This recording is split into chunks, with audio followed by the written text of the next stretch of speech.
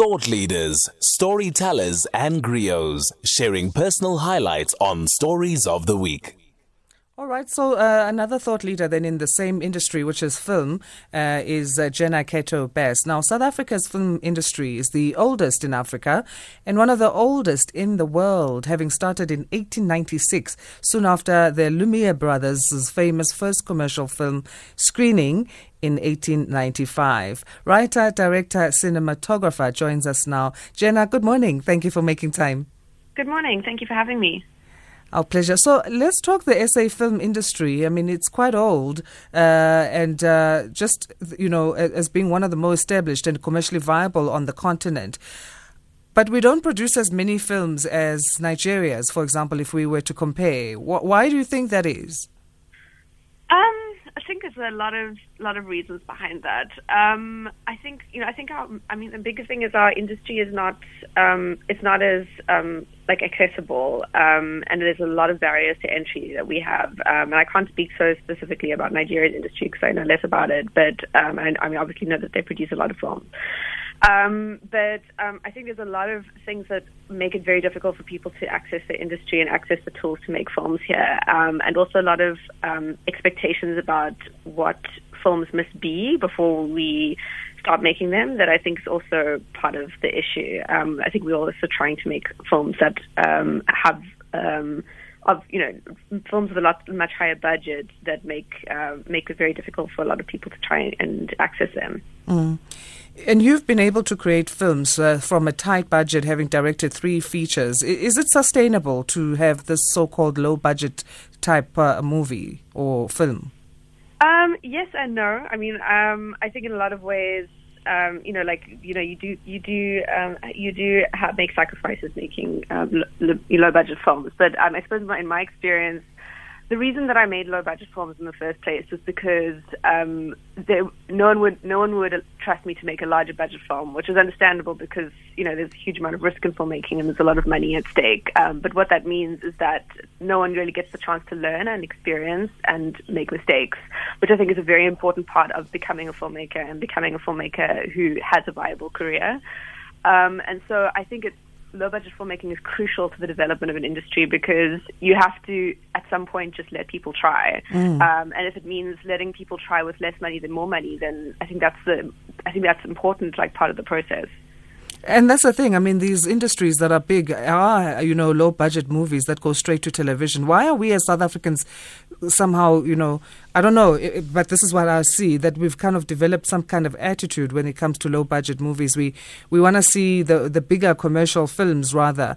Is that maybe an issue of the consumer side of things?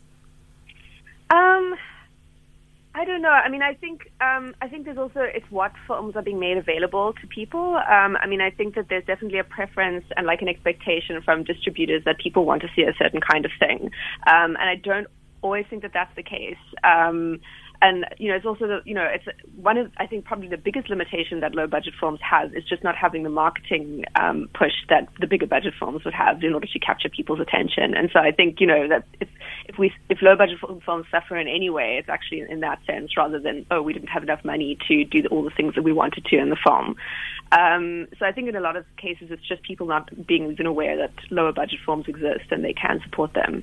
And let me put it out there to our listeners as well. Tell us about, the last South African film you watched, not necessarily a movie, even documentaries. So if you can get in touch with us, 061-410-4107 is the WhatsApp number. You can SMS 41391. I just want to get a gist in terms of the consumers and what they think and feel about this topic. Jenna, going, to the cinema has become a health hazard, we know now, with COVID-19. So are streaming platforms adequately addressing this issue?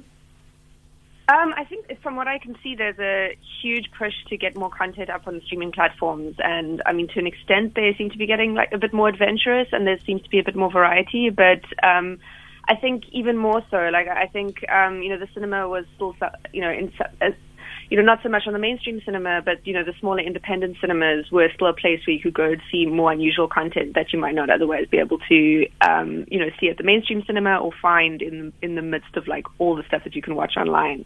And so I think that that's like a great platform that's been lost with the COVID pandemic, and being able to go to the cinema and enjoy films together and maybe see things you might not have otherwise have seen. But yeah, there does seem to be like a huge hunger for content from streamers and from VOD platforms, which is great. But still, I think just a way of making that more accessible to filmmakers who are producing low budget content and knowing how to access and like get a foot in the door and contact the right people is probably still a step that needs to be taken. And talking about them, getting their foot in the door, is there enough collaboration within the industry? In my experience, it's still very slow. I mean, I kind of don't really even consider myself as working in the industry because I, very much do my own thing and make the kind of films I want to make outside of, what the mainstream industry is doing. But the experience that I have, because I also teach as well, is that young people are still finding it extremely difficult to get, not just to get jobs, but to just get the kind of trust and the experience, because it's like, in order to get the experience, you need just someone to trust you enough to give you the experience. And I find that like that vicious circle kind of continues a lot, and there's still so many barriers for entry, especially for young Black filmmakers and women as well. So not enough change and transformation has happened, I think, despite all the kind of talk about it. There's still a lot more to be done.